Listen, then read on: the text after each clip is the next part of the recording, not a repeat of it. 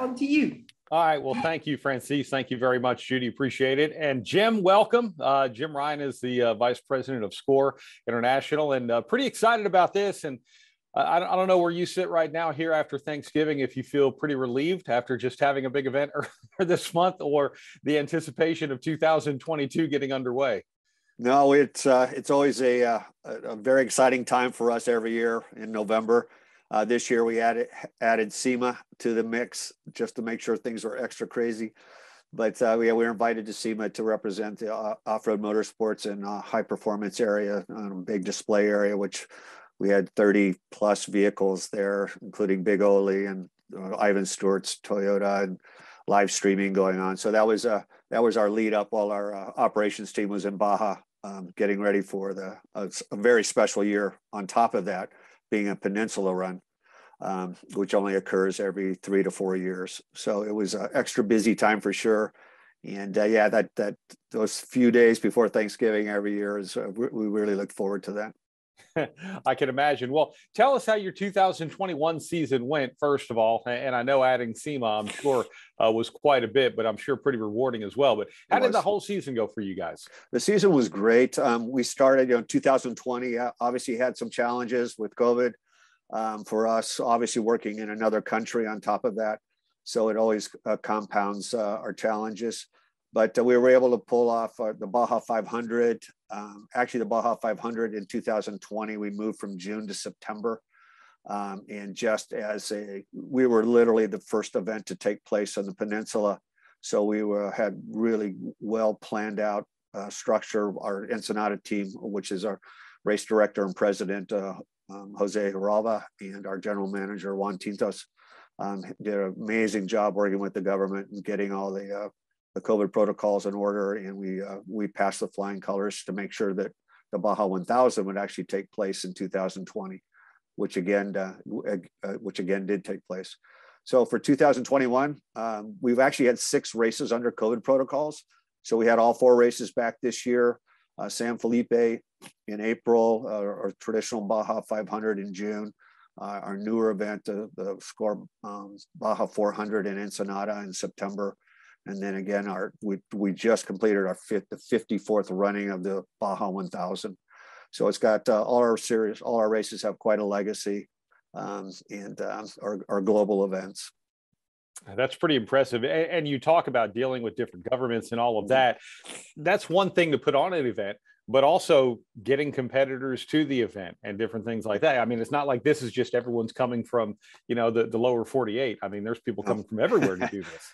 It is. We actually had, from a representation standpoint, I'm checking my notes here real fast, that we actually issued 322 media credentials for the Baja 1000 alone, and that came from over 16 countries from just a media perspective. And the credentials from the racers we pulled from 35 states and 18 countries. That were actually participating in the Baja 1000 a couple of weeks ago. Wow, that's impressive. And you had over 300 entries for the event. All of the stuff that you guys did is a huge undertaking in and of itself. How different is it? Because, a lot of what we were talking about, even just in our last segment with short track racing, we're talking about, sticking people into a pit area and into grandstands and, running around in circles. Obviously, that's quite different from what you guys do, especially when it comes to a spectator perspective, but just having something that's literally moving and all of that. So kind of give us an idea of some of those challenges and just the different things you have to face, and especially even when it comes to today's world with the COVID protocols. Correct. And what we've been able to adjust to, the first thing is basically our traditional, what looks like Mardi Gras on our contingency days, that the fans are still not allowed back involved with that. We're kind of isolated out. We've been working off a freeway system on the outside of Ensenada in a closed private resort for our San Felipe race on the Cia Cortez side, and that's been one factor in terms of not having the fans literally there, but they are there en masse up and down the peninsula. So from our responsibility, we couldn't allow that. That also impacted our award ceremony. It impacted our press conferences, our driver meetings. anything that was pertained to a crowd gathering area, our hospitality areas that overlook the start finish line, those were all, we haven't been able to do those for almost 2 years now. So oh, wow. our main job is to get the race produced. The border crossings are all part of that. Again, our Ensenada office works 24 hours a day with the government, whether it's Mexico City or the governors of the two states in Baja, the mayors, the police departments, whatever. Those guys are tourism bureaus, the hotel associations, restaurant associations. When we come in, as we've said earlier, and maybe I said this last year, we don't come to a facility and hit the light switch. We have to bring everything, and we don't really shut down a city, we enhance it. The hotels, the restaurants, any Airbnbs, campgrounds, they're full no matter where we are. So we're a good partner with the Baja government in terms of an economic resource for the whole peninsula also. Yeah, and I can imagine, and especially, wanting to get travel and wanting to get people out and about doing things right now, especially for resort areas and different places like that, is huge. Well, give us an idea of what you guys are working on, Jim. I mean, the next big event, correct me if I'm wrong, is end of March, beginning of April 2022. So what are some things that you guys are working on? Maybe, I don't know if it's new initiatives, whatever it might be.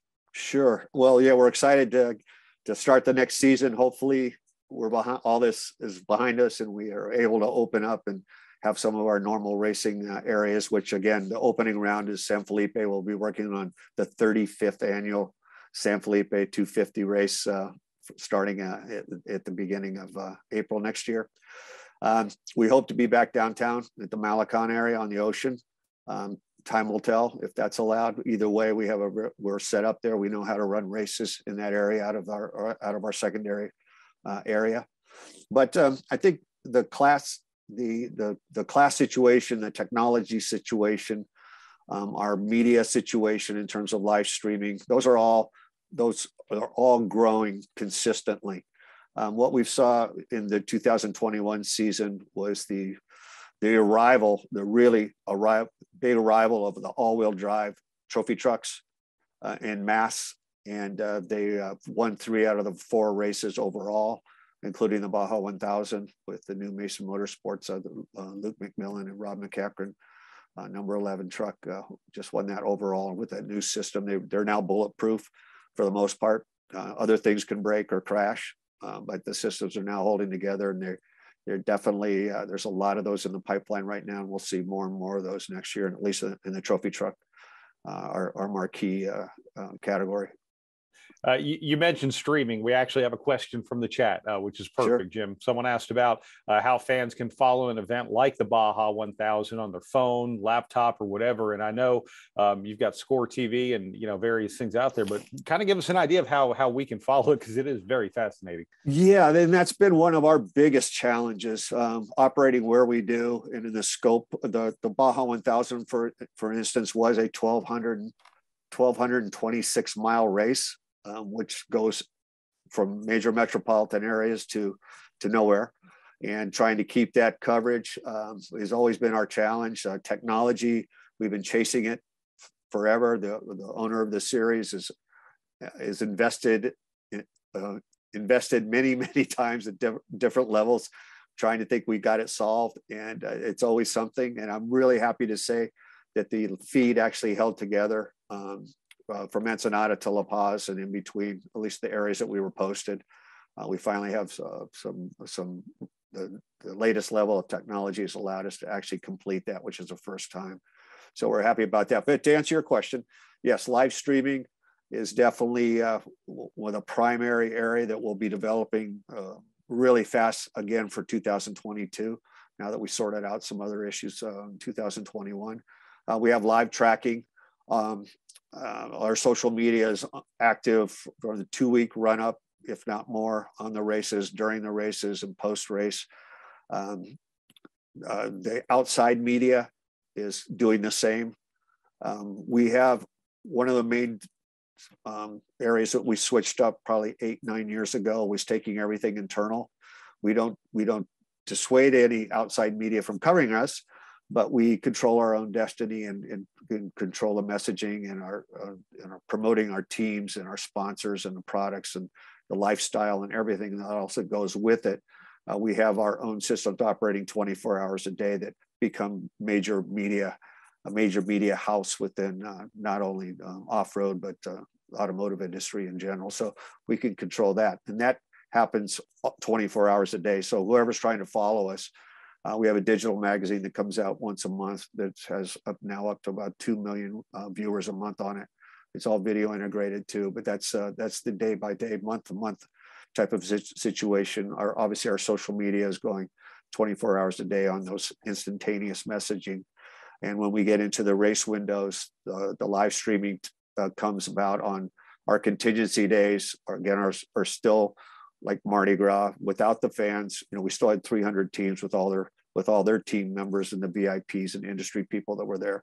So it's still a fairly packed house, as much as it could be. But those are live for the entire duration of both contingency days, which are 9 to 5, 9 to 6. And then our live streaming is consistently on from when the trucks take off. In this case, it was 10 o'clock in the morning on Thursday until we shut down at, well, I can't even remember when we shut down. I think it was 2 a.m. on Saturday afternoon. It was when the ramp actually shut down. But that's, and the motorcycles take off.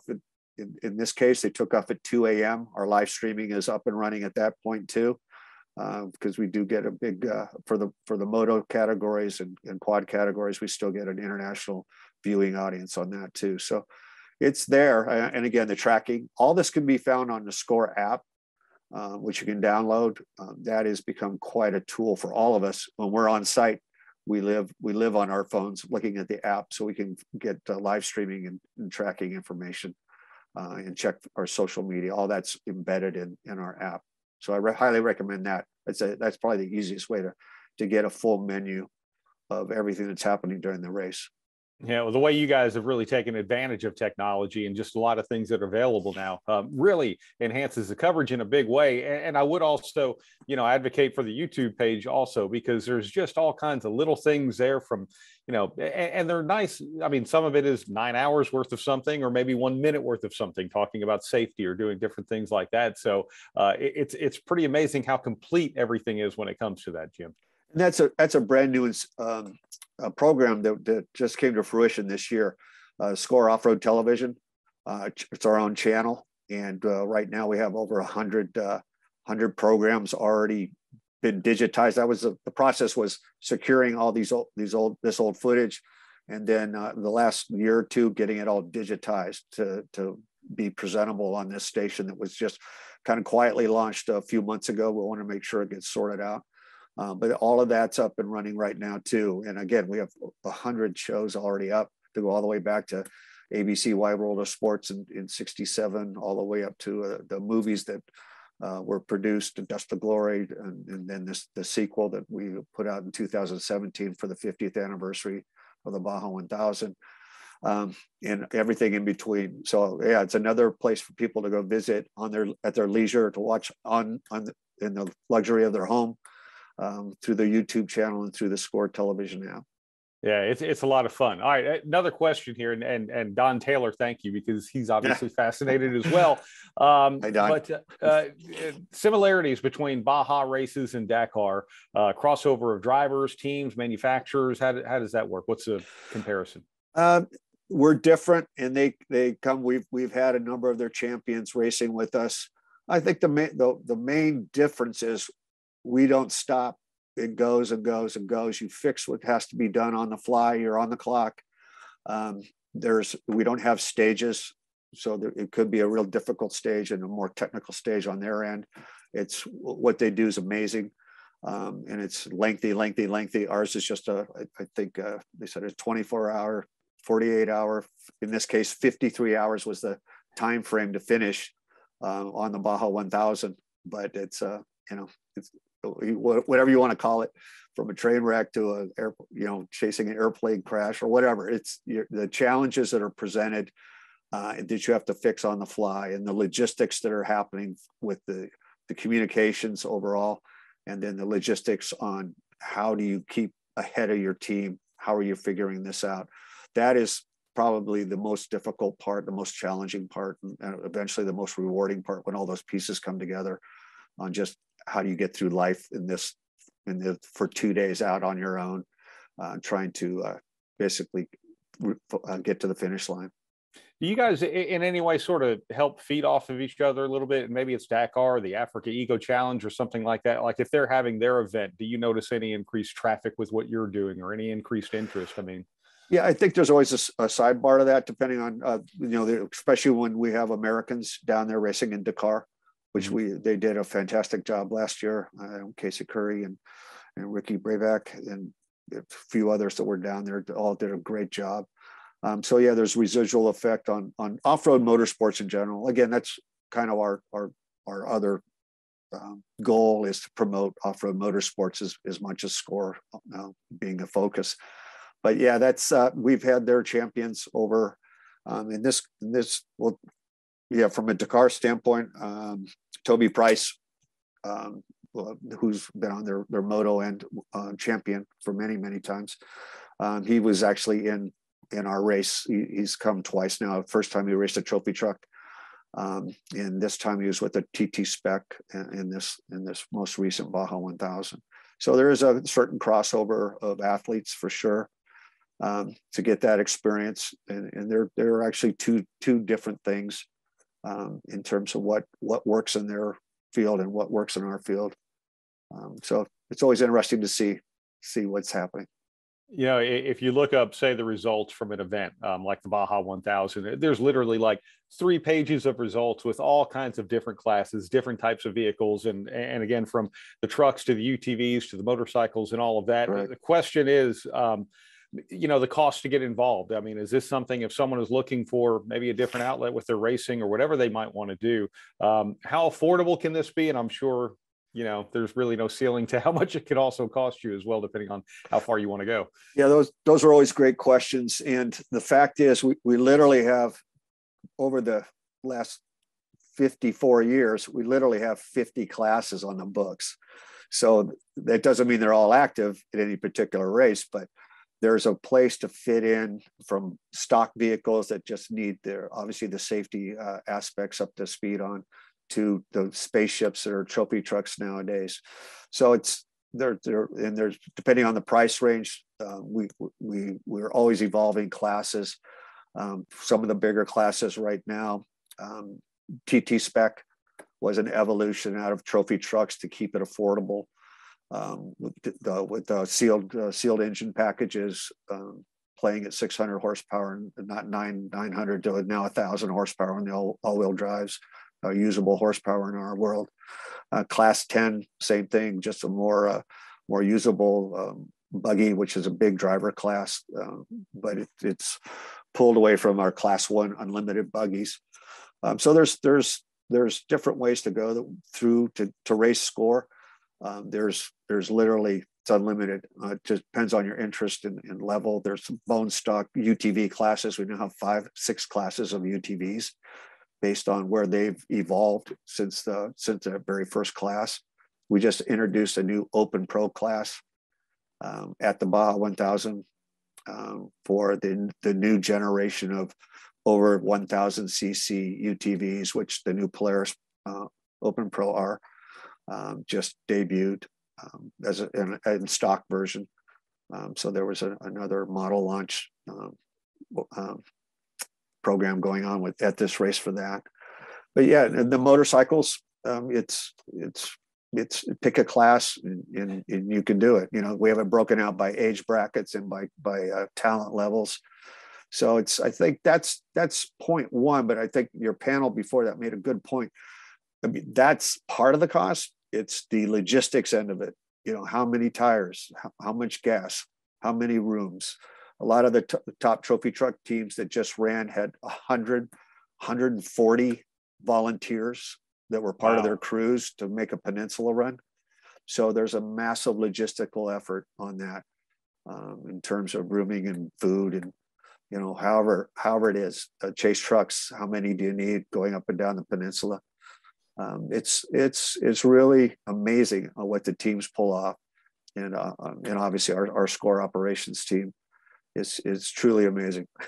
It has to be. I mean, it is incredible. It's interesting too, because a lot of times when we start talking about racing on here, we're talking about different series that might be running, weekly events, maybe multiple times weekly. Obviously your schedule, as it is, just logistically, you're, limited to the number of events you can have, but throughout the year, when it comes to vendors and suppliers and manufacturers, I mean, we've had people on here that make brake duct fans that they're using in a NASCAR Cup car, but they're also using on off-road trucks. So I guess the ultimate question is like, how tapped or untapped is the off-road market, and everything that you guys are doing with SCORE for, whether they be vendors, suppliers, manufacturers, or whatever, to now find, here's a new outlet where we can showcase our products, where we can get into. That's a great segue. So yeah, that's one of the reasons where the PRI in general, that is one of our discovery shows. They know about SCORE. They certainly know or heard about the Baja 1000 and Baja 500. And they're totally fascinated with what's going on there. They know they have products being sold there, but it's just a matter of how much education they have. And that's one of the things we've been providing, stepped up a lot of that market information, that database, and the surveys and all of the information on market reach and impact. We now have that. That's been around for, in terms of SCORE, for 8 years. We've had pretty complete packages that the teams get to take to their sponsor bases to educate them. But yeah, it's literally anything in racing, from literally anything in racing is applicable to what is probably being used in our field right now in some way, shape, or form. From what we've been told and what we see, it's just a matter of getting the feedback back through and that's what PRI is for us. We're able to talk to the manufacturers and kind of enlighten them as to what's happening in this field, or they pull us out of the aisle because they want to talk to us and get more information on what's happening. And realistically, I mean, the true trickle down to, from pro to amateur to someone who wants to go out and have fun on weekends. I mean, you talk about something that's so connected with what any type of vendor or supplier, how they could utilize SCORE and everything you do to actually enhance what they're doing and the products they're trying to sell. Yeah, absolutely. And one of our trademarks is Baja Proven. And our series and our type of racing has been that product development area since 1967, especially for off-road purposes, but for any endurance type of product line. That recognition from a marketing perspective goes through the general public. It's not a closed information source.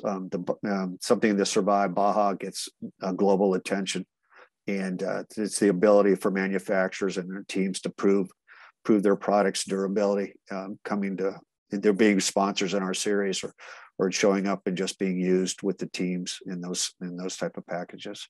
That's fascinating. I do want to ask, and this one is on the chat as well, plans for electric vehicle racing. When are we going to start to see those classes? Big question. And it's not new with us. We've had an E-class for a number of years, and it has been run by a number of participants. Basically, we're kind of, again, product development. We're like that last bastion. If you can last through one of our races, especially the Baja 1000, then technology has arrived. But it hasn't got there yet. So there's been a lot of efforts and a lot of learning curves for those who did participate, but it's coming. And we had some good meetings at SEMA recently with some of those, and some previous conversations with some of the systems development people and OEs in general on what's happening. And there's something that they want to tackle. We will see a lot of activity in 2022 on that. I'll just leave it at that. And so let them make some announcements, but it's coming, and we're looking forward to it, to see what this latest efforts that we're learning about are pretty high end, and basically with technology, the blend of electric vehicle technology and the racing technology, those two really haven't been put together for our type of racing, but we see it on the horizon now.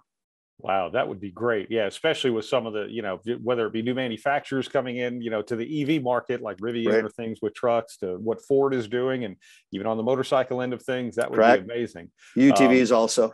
Yeah, yeah, it's a whole fascinating market. Well, we can't wait for the 2022 season. I don't know how much of a breath you get to take because I live in a world where you make your season in the off season, and Right. I'm sure you do as well. So, wish you the best of luck there. Is there anything else that SCORE has going on that maybe we didn't touch on? Well, that's probably not enough time for that, but yes, things are very busy, and we're really happy about this year. And we're looking forward to 2022 to get back to really get back to normal. And we're pretty set in advance. We picked up a couple brand new high-end sponsorships, so that whole activity, we're operating at the highest level we've ever operated with those type of packages right now. So we're in good shape, and the category's in good shape, but we're still learning and growing every day. Wow. Well, Jim, I look forward to the next time we get to do this, and really look forward to seeing y'all season get started. But thank you so much. No, thank you, Brad. Thank you very much, Jim, for being with us.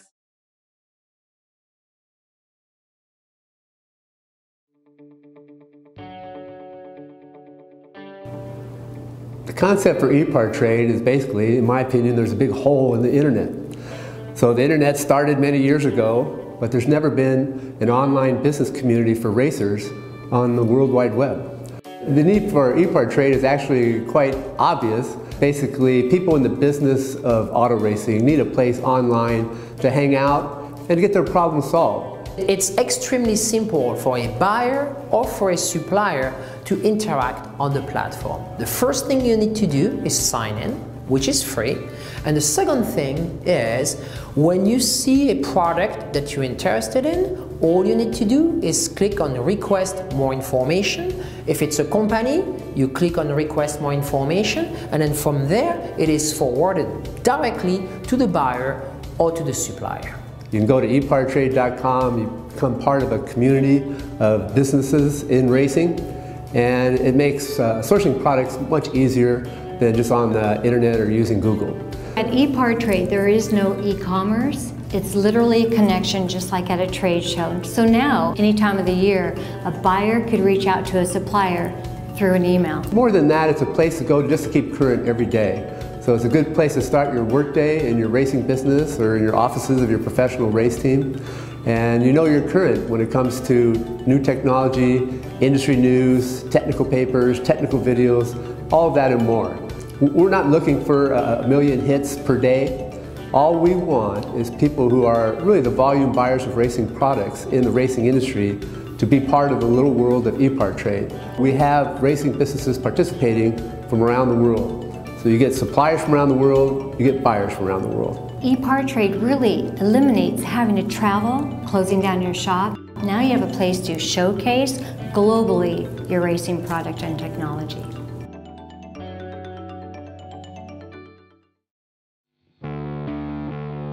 There are two types of people, racers and everyone else. Racer Magazine is for those who believe that racing is a way of life.